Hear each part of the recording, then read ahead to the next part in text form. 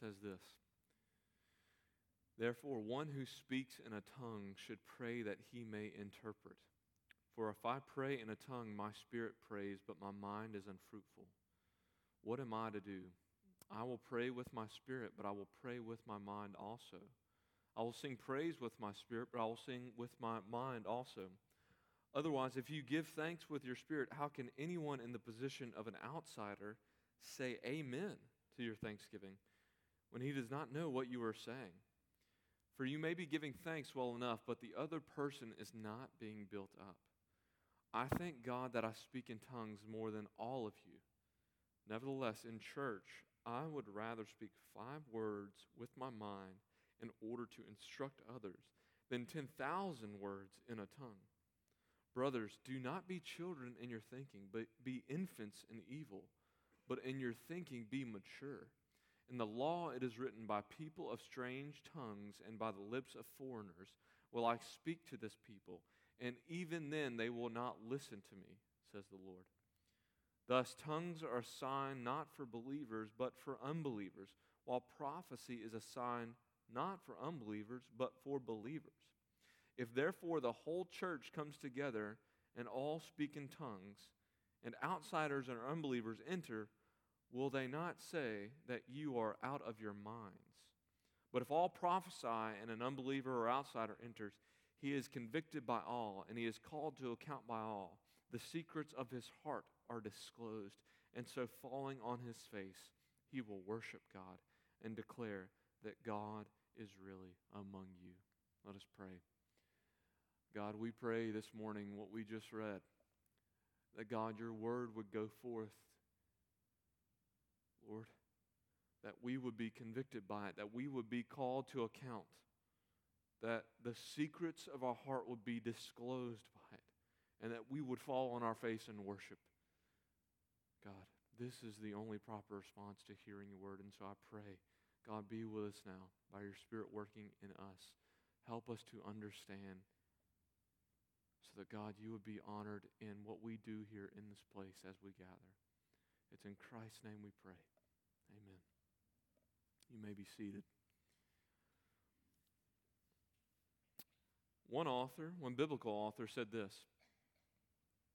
He said, "Paul also wrote to you according to the wisdom given him, as he does in all his letters when he speaks in them of these matters. There are some things in them," that being the letters of Paul, "that are hard to understand." This is Peter writing about Paul's writings. He says, that guy Paul, yeah, he writes with the wisdom that the Lord gives him. But some of the things that he writes, they're hard to understand. Can I get an amen? And let me tell you this, Peter, I think, read 1 Corinthians 14, 13 through 25 and said, that's hard to understand what Paul is talking about there. And let me tell you this, it's difficult. Some things that we're going on here in 1 Corinthians 14 that we're going to be looking at is hard. It stretches the mind. It makes us say, what is going on? So I don't want to stand up here, and I pray that you'd understand this every week that I stand up, is that I am not saying I have all the answers, that I'm the Bible answer man, and I know everything that is going on in every single text. I come to you offering my best work that I've done this week to try and figure out what does Paul mean and want us to know by these things that he writes here in 1 Corinthians 14. Because these things are hard to understand, as 2 Peter 3:15 through 16 say. But it's a good thing that it's hard, right? It's good that we work through and think through things in the text that are hard. Because as Paul will warn us in 1 Corinthians 14, verse 20, is that we don't want to be immature or ignorant about what God has revealed in His Word. We don't want to be immature or ignorant about these things. That's why we have verses 13 through 19. He's looking at how does tongues affect the church's unity, the church's upbuilding. And what he'll get at is this. It's either going to have one or two effects. Is that if uninterpreted tongues is going on in the life, in the context of worship in the church, is that it is going to create divisions and not unity in the church. And this is why Paul is continuing his discussion from verses 1 through 12, that comprehension, intelligibility is important when we talk about spiritual gifts, particularly tongues. It's important that we understand what is being said and going on. And this is why he begins in verse 13 is this. If you have the gift of tongues, and if you are using the gift of tongues, pray for what? Interpretation. Pray for interpretation so that other people can benefit from what is going on. Because spiritual benefit in the body of Christ will only come through intelligibility, comprehension, understanding. Right? And so therefore, pray for it. Pray for that you may have the gift of interpretation as well, that you may be able to interpret what is being said. Because tongues, uninterpreted tongues, when done, engages the spirit or activates the person's spirit, but not their mind. And that's what he's getting at in the following verses, particularly verse 14 through 15, is that you're seeing a little bit of, okay, when I pray in a tongue or when I sing in tongues, is that it engages the spirit, but it doesn't always engage the mind, that the mind is left unfruitful. And it seems like Paul uses my spirit, my mind, in the sense of one is intelligible and the other is unintelligible. And when it's done unintelligibly, it doesn't engage my mind because I don't know what is being said, what is going on. And so he says, I can pray and sing in tongues, but it's still unintelligible. It doesn't engage the mind and my spirit. That seems to be why Paul is going back and forth with, but my spirit prays, but my mind doesn't. My mind is not engaged. I will sing praise with my spirit in tongues, but I will sing with my mind also intelligibly with actual words. And so the whole person is not engaged or activated when the use of tongues is being used. And what corporate worship should do when we gather together on Sunday mornings, when we worship God, is that the whole person should be engaged, mind and spirit. And all persons, not just this whole person, but all persons should be engaged. And uninterpreted tongues does not do that for the single person or for all the people gathered. And so Paul wants them to consider the impact. Consider the impact that speaking in tongues has on the outsider. Look at verse 16. So if you do this, if you give thanks with your spirit, speak in tongues, giving thanks, how can anyone in the position of an outsider say amen to your thanksgiving when he doesn't know what you are saying? And so Paul's saying, Corinthians, look, you're doing this, but consider the impact this has on the outsider. And the outsider seems to mean somebody who is a Christian, because that outsider is able to say amen, right? So it seems like it's a person who is a Christian. But this outsider is somebody who doesn't have the gift of tongues or the gift of interpretation. So they're not benefiting from this at all. And so this outsider is in this context of worship, but they're unable to worship because they don't understand what's being said.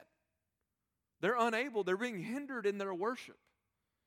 They are unable to say amen. Basically, they're unable to attribute what's going on to God and say, yes, amen, praise God, because they don't know what's being said. It's kind of like sitting through like a foreign film, like in a foreign language or something. You sit through the whole thing, it's all in a different language, and at the end of it you're saying, I bet that's a great movie. Most translations have chosen to choose the word outsider for this word. Is that from this person's experience, when they come into the context of worship and everybody's speaking in tongues and they don't know what's going on, is that the Christian feels as though they are on the outside because they don't have the ability to speak in tongues or to interpret what's going on. So they feel on the outside, right? I don't know if you've ever felt like this, but have you ever been on the outside of an inside joke? Anybody ever been a part of that?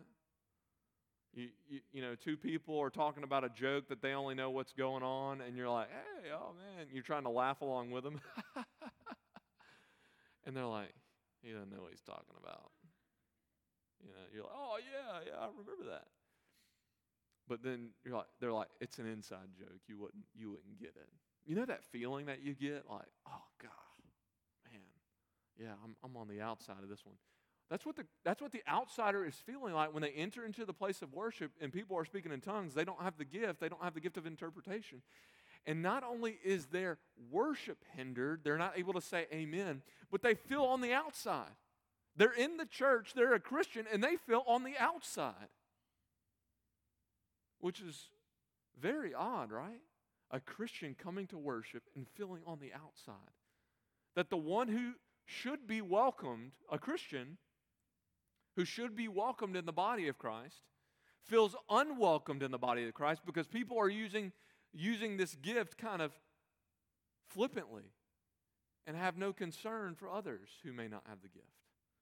It's as if the Christian's been invited to a party but wasn't told that it was a costume party, right? They got the invitation, but when they showed up there, they certainly did not feel welcomed or like they were supposed to be there. And so this is what tongues do, Paul's saying, is that you have Christians coming in and you're all speaking in tongues and nobody's interpreting, and the person can't worship. They're hindered by their worship, and not only that, they feel alienated by what you're doing. As verse 11 will say, they'll feel like a foreigner in the church. And so Paul says, look, verse 17, look, there may be genuineness about what you're doing. I don't take that off the table. You may be genuinely praising God and thanking God when you speak in your tongues. You may be genuinely doing that. But in the process of you genuinely praising God through tongues, you're hindering and hurting others, particularly brothers and sisters in Christ, who are attempting to worship God with you. In your use of your gifts, you are hurting and hindering other people who have come and gathered with you to worship the same God with you. And so Paul's saying, I don't disregard or dismiss the value of tongues, but you have to put it in proper perspective into context, right? Look at verse 18. This is how he throws down the cards on them. He shows his credentials. So look, I thank God that I speak in tongues more than all of you. You think you speak in tongues? Ha! I speak more than all of you, right? That's his credentials. That's his card. That's his badge. Look, I have the gift as well. But for the sake of the body, in the context of the church, in the gathering of worship, Paul exercises restraint. He exercises restraint for the sake of the body. Because what his ultimate goal is this. It's church, corporate edification, growth. That's his goal. That's the end game. He says, verse 19, which is a great verse, look, I could speak to you 1,000,000, 10,000 words in a tongue, and it wouldn't benefit anybody, but I use my gift. And I spoke 10,000 words in a tongue that nobody understood. But I'd rather speak 5 words that people can understand to instruct them. For the sake of another's benefit, I will have restraint to God, then it does not edify the church. And so this is Paul's statement here. If what you're doing doesn't bring spiritual benefit to the church and growth to the church and edification of the church, then it is not worship and glorifying God. And so, have restraint in the worship context. Because it does not engage people in their minds. They don't understand what you're saying and what's going on, and we want people to understand. One thing I think we can take from a text like this is that we've talked a lot about over the couple of weeks is that, we need to think more about us and not about me, in a sense. We need to think about the growth of not just my individual spiritual growth, but the growth of us together as a body of Christ. And that's kind of Paul's vision for these chapters, and particularly the whole book of 1 Corinthians. More about us and not about I, right? And so he's thinking about what brings benefit to everybody else, to other people, and how we use our gifts and all these things. But I think another thing that we learn here with this language of praying, singing, mind, spirit, and things like that, is that what Paul, I think, is kind of just drawing out for us is that worship should engage the whole person. Is that worship doesn't just engage or activate our emotions. It should engage our minds as well, right? And so what we're meaning is that we don't come to worship to, hey, let's get our emotions and our feelings cranked up to level 11, right? Well, we're all, kind of raving mad is the title of the sermon, right? We're all, jolted up like worship isn't like a pep rally. That's not what worship is. When we gather together, it's not to get rah, rah, rah, get everybody excited about the football game. We go out and we try and win the game. That's not what worship does. Now, it does have a component where Jonathan Edwards uses this language, is that our worship and our knowledge of God should increase our affections for God. So when we gather together to worship, it is to increase our love and affections, the fires of our heart for God. But the way in which you stoke those fires for God is through knowledge of God. The only way that we can worship God rightly and well and stir those affections is if we know God accurately and well.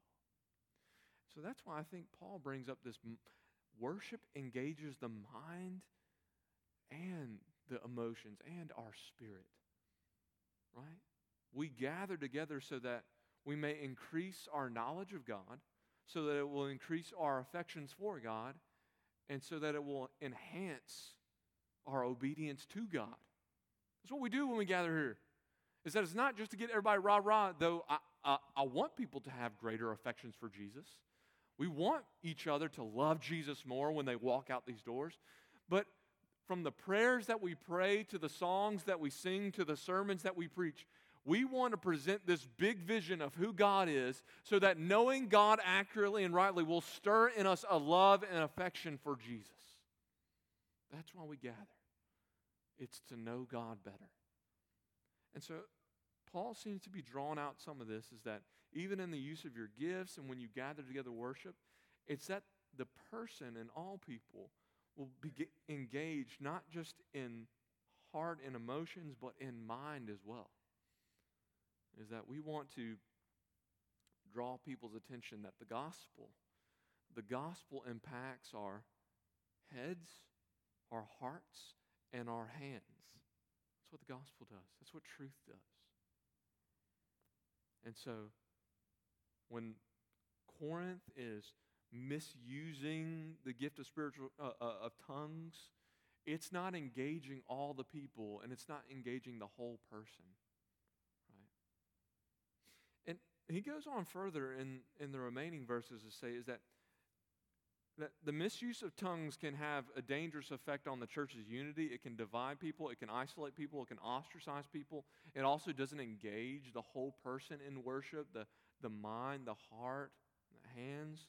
But it also has dangerous effects on the watching world, particularly on unbelievers. And how we use our spiritual gifts, it does send either a good, faithful witness or an unfaithful witness to the world. That's point number 2. Verses 20 through 25, the church's witness. The use of our gifts. Because I really don't want to know, and I want to continue living like this. Ignorance is bliss. But that's actually the opposite point that Paul's making here. It's not good to ignorantly and voluntarily misuse the gift of tongues. It's not okay to go on being childish in our thinking and even in our behavior It's not okay. And that's why verse 20 begins this way. Brothers, do not be children in your thinking.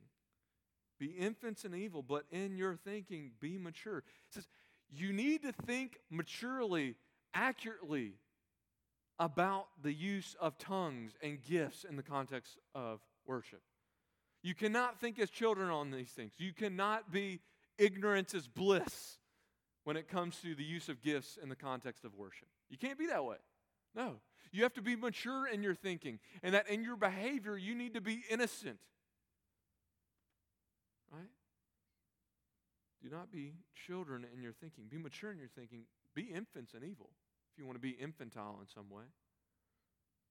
Because the misuse of the gifts, particularly tongues in the context of worship, can have grave consequences on those who enter into the place of worship who may not be believers.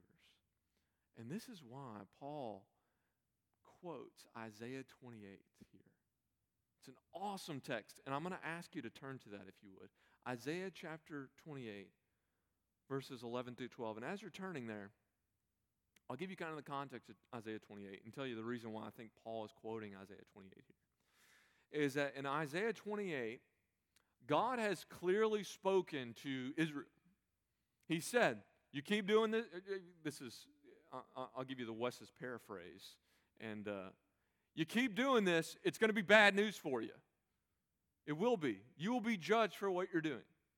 So in Isaiah 28, God has spoken clearly to Israel, yet they still rejected him. And so in an ironic fashion, here's what God does. He says, okay, you're not going to listen to me when I tell you clearly not to do these things?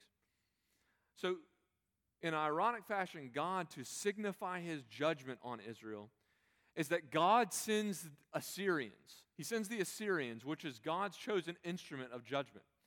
He sends the Assyrians to come and judge them. And one of the indications that Israel knows that they are being judged is that these Assyrians don't speak their language. They speak in a foreign tongue. They speak in a foreign lip that they don't understand. And Isaiah 28, if you want to write this down in your notes, if you want to nerd out for a second, Isaiah 28 seems to be picking up on the covenant curses in Deuteronomy 28. So Deuteronomy 28, verse 49, is that Israel is given two ways to live. You can obey the covenant, and you can be blessed. Or you can disobey the covenant, and you can be what? Cursed. You can be cursed. And here's one of the ways that you will know that you have broken the covenant, and you've been disobedient, and that you will receive God's judgment. Deuteronomy 28, verse 49. The Lord will bring a nation against you from far away, from the end of the earth, swooping down like an eagle, a nation whose language you do not understand. So one of the signs that Israel is being judged is that a nation comes and they don't understand their language. And that's kind of the hallmark, that's the benchmark, that's like the sign that says, oh no, we don't understand what they're saying. This is not good news. The Assyrians are not bringing us good news. And so this is what Isaiah is bringing up. Isaiah chapter 28, verses 11 through 12. For by people of strange lips and with a foreign tongue, the Lord will speak to this people. That's not good news. That's not good news, right? To whom he has said, this is rest. Give rest to the weary, and this is repose. Yet they would not hear. And so, the foreign speech, the foreign language is the symbol of judgment for Israel. It's the symbol of judgment. It's the sign that they have been disobedient. The foreign, unintelligible language signified God's judgment on Israel. Israel's confusion caused by unintelligible language by the foreign invader is a sign of their judgment.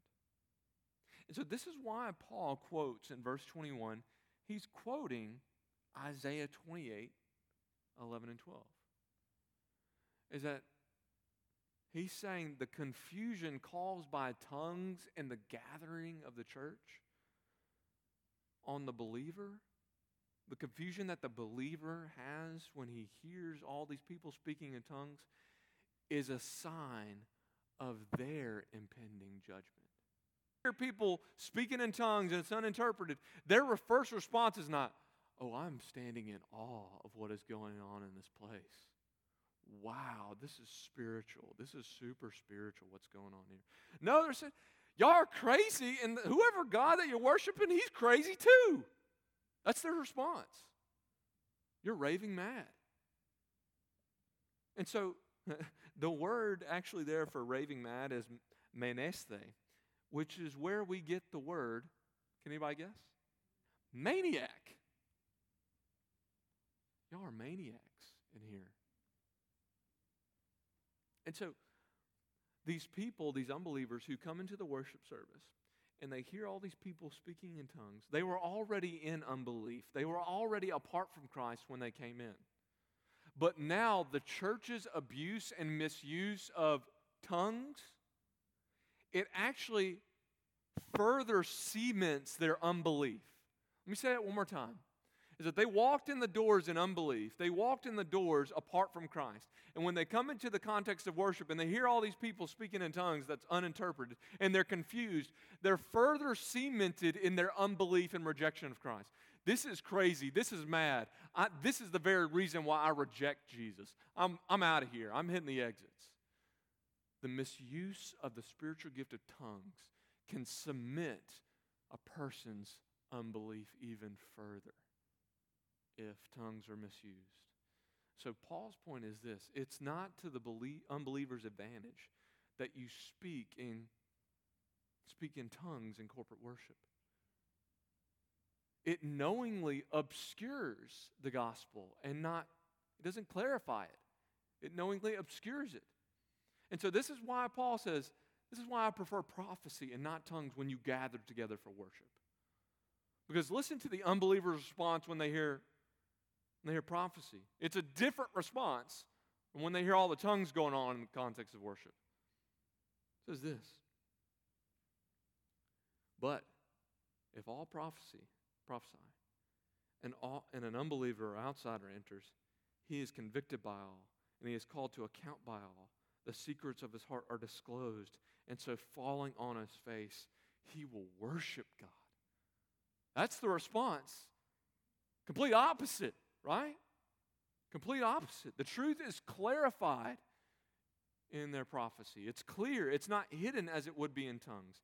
And as we saw earlier in chapter 14, the gift of prophecy, it encourages, it consoles, right? It builds up. But look at what prophecy also does here. It convicts. It calls to account. Calls people on the carpet. It discloses the secrets of the heart. Now again, I've said this 3 times in a row. We're talking about prophecy, not specifically people looking into a crystal ball and looking into the future. We're talking about truth that's being disseminated, divine revelation that is being distributed. And so what this does when truth is distributed like this, the truth has an exposing feature to it.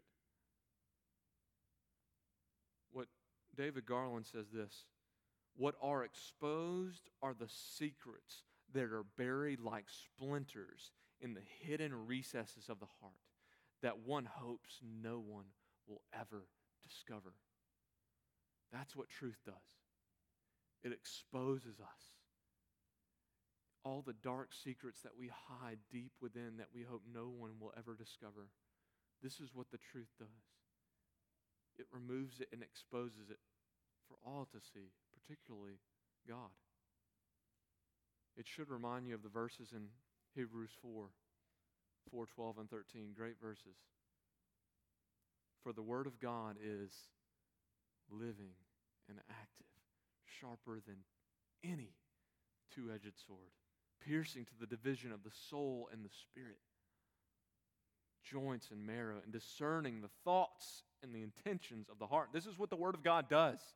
Discerns the intentions and the thoughts of the heart.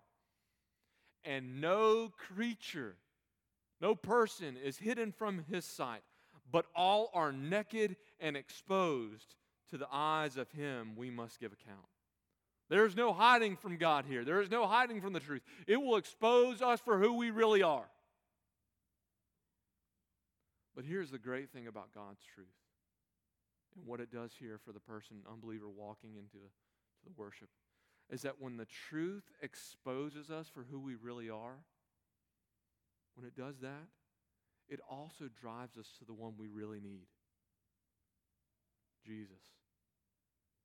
So when the truth, rather than hearing everybody speaking uninterpreted tongues raving mad, they make a profession.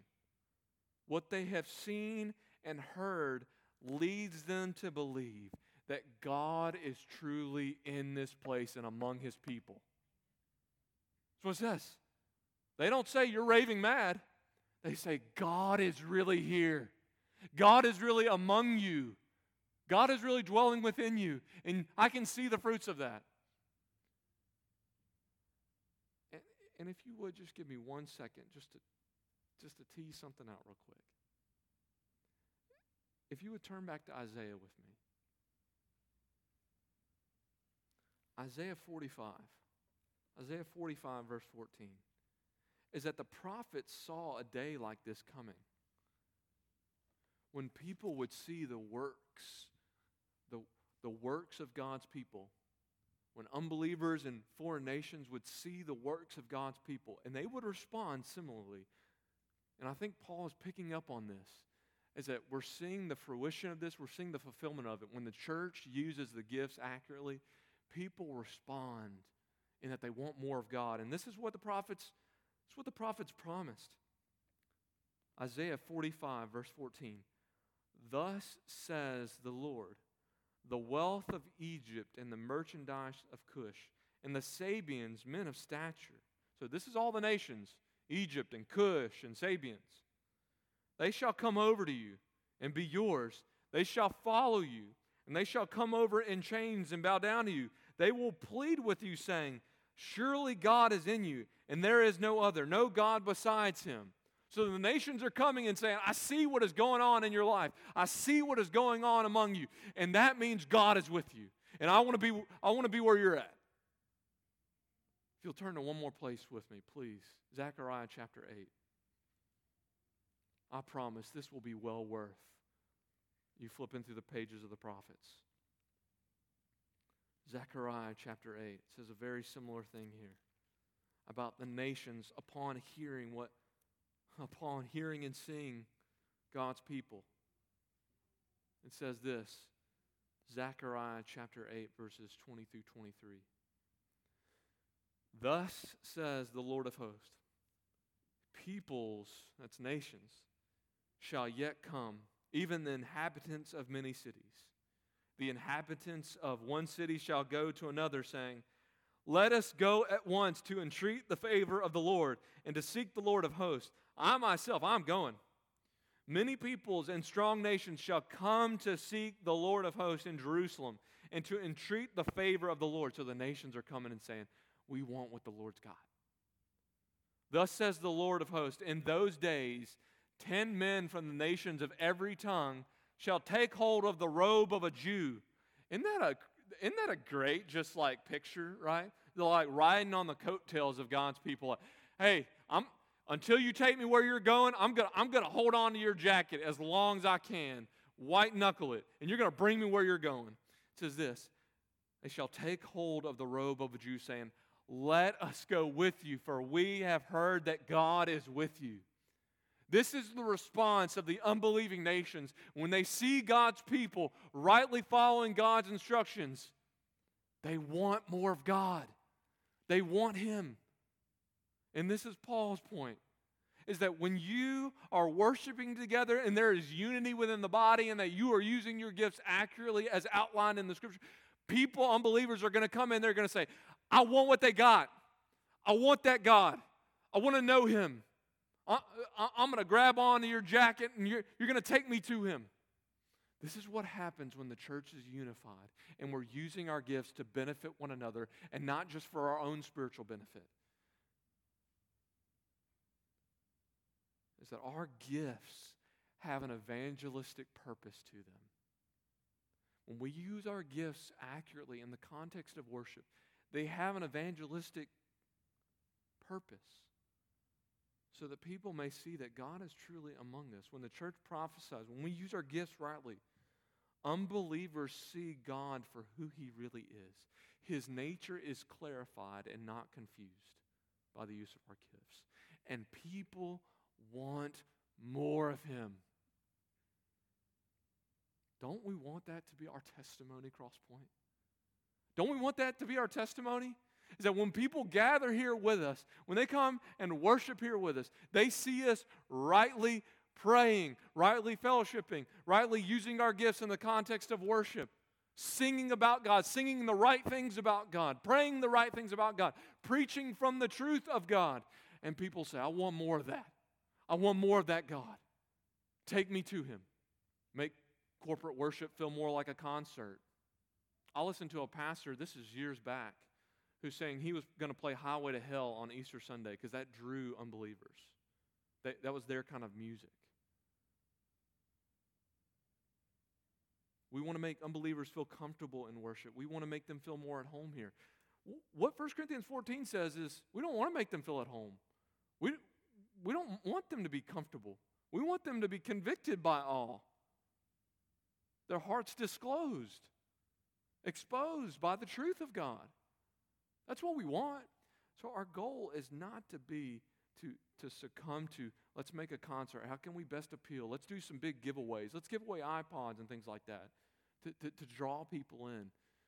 And I think I've said this to you before. What you win people with is what you win them to. You win people with giveaways and secular music and iPods and stuff like that. You just win them to an iPod. You don't win them to Jesus. And so what he's not saying, hey, be seeker sensitive, consider the unbeliever, consider doing all these things to make them feel at home. No, what he is saying is this.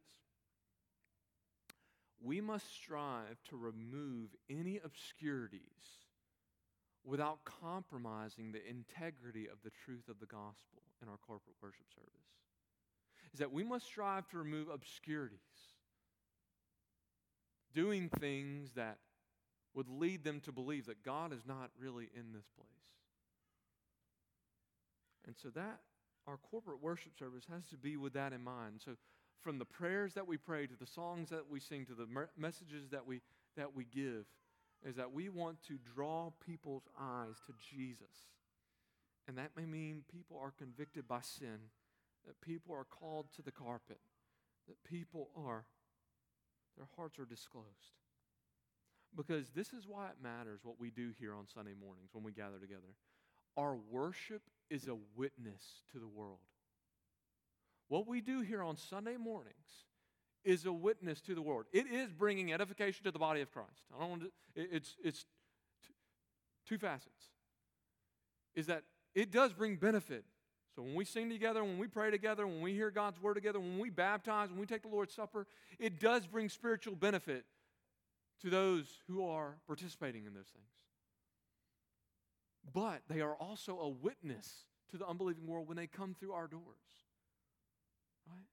So it matters what we do and how we do it when we gather here on Sunday mornings. And I will tell you this, the elders, along with Shane, is that we take very seriously what we do here on Sunday mornings. And there is intentionality about what we do here on Sunday mornings when we gather together for worship. Me and Shane aren't throwing this together 5 minutes before. What song are you going to sing? Oh, yeah, what sermon are you going to preach? I don't know. I'll download something off the internet. There's intentionality behind this because it matters what we do here in this place when we gather together for worship, because it is a witness to the world. We want to accurately reflect the gospel that we proclaim. Now, people may come in, they may say, your message is crazy, or that you're crazy for believing that message. I'm fine with being called a maniac for that, for believing the gospel. It's crazy. It is foolishness, what Paul says in 1 Corinthians 1. It's foolishness. But we don't want people to think that we're crazy because we're misusing our gifts in the context of worship. And what another point for us to think about is this, is that when we read verses 24 through 25, it seems that it's not just one person's responsibility, But it seems like it's a corporate responsibility when it comes to unbelievers walking through our doors. Convicted by all. Right? By all called to account. It seems like there's a corporate responsibility here that we each have for when unbelievers come into our worship service. And that accountability or that responsibility may be that we use our gifts rightly here. That's our responsibility, is it's not just for the benefit of other people, but I want to use my gifts rightly, think maturely about my gifts, because it has a witnessing effect to the world. But I think we can go even farther than that. Is that it also comes down to the way in which the gospel goes forward in convicting and calling people to account, disclosing the secrets of the heart, leading people to faith. Is that everyone is called to participate in speaking the truth following our gathering together. What does that look like, Wes? Well, here's what I think it looks like. It's normal. How are you going to respond to that? Do you follow Jesus? If you do, that's great. Let's walk together. But if you don't, how do you think about what you heard this morning? It's a corporate responsibility. Is that we have a corporate responsibility when it comes to the church's unity and the church's witness to the world. And so, what will people say about us, Crosspoint? Is God truly among us? As we worship together, as they see how we use our gifts, as we normalize gospel conversations, that it shouldn't be abnormal to talk about the gospel. It shouldn't be weird and like, oh, we're going to talk about that? That's odd. Oh. No, it's normal to speak about these things, even after worship. Hey, we heard a great message. Well, subpar message from Wes this morning. The text was great. But can we talk? Would you like to talk more about what it means for the truth to expose our sin and draw us to Christ? Is the Lord truly among us, or are we presenting a picture to people that our God is raving mad and further cementing people in their unbelief? Because every Sunday morning we want to make the gospel clear through our songs, prayer, preaching, fellowship, and the use of our gifts.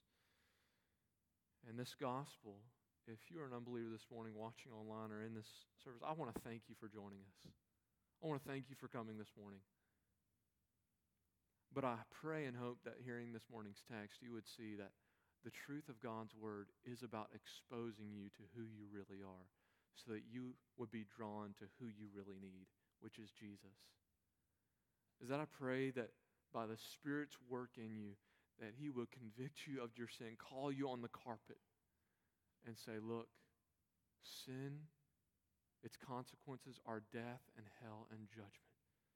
But this morning, what you really need is what you really heard about, and that is this Jesus Christ, who has come perfect, and He has taken on our sin and our punishment for our sin in His body on the tree. And He has died that we might live to righteousness. And through His death, His substitutionary death in our place, He has given us grace, forgiveness, truth, and love, and mercy, something that we could not obtain on our own, but Christ has given freely to us. This morning, I hope that God exposes you to who you really are, so that you may find out who you really need is Him this morning. And I hope that our worship service has demonstrated that to you, that the Lord is really at work in the people who are here, and that He really is desiring to be at work in you as well. And that this morning the Lord can be at work in you, unbeliever, if you repent and turn away from the sin that God is exposing in you. If you trust in Jesus, knowing that the sin that you have committed can be cleansed and redeemed, and you can find new life in this Christ and only in Him. This morning, you can join in on that work as well, and on what this body has together in Christ Jesus. Let me pray for us. God, we love you, and God, even as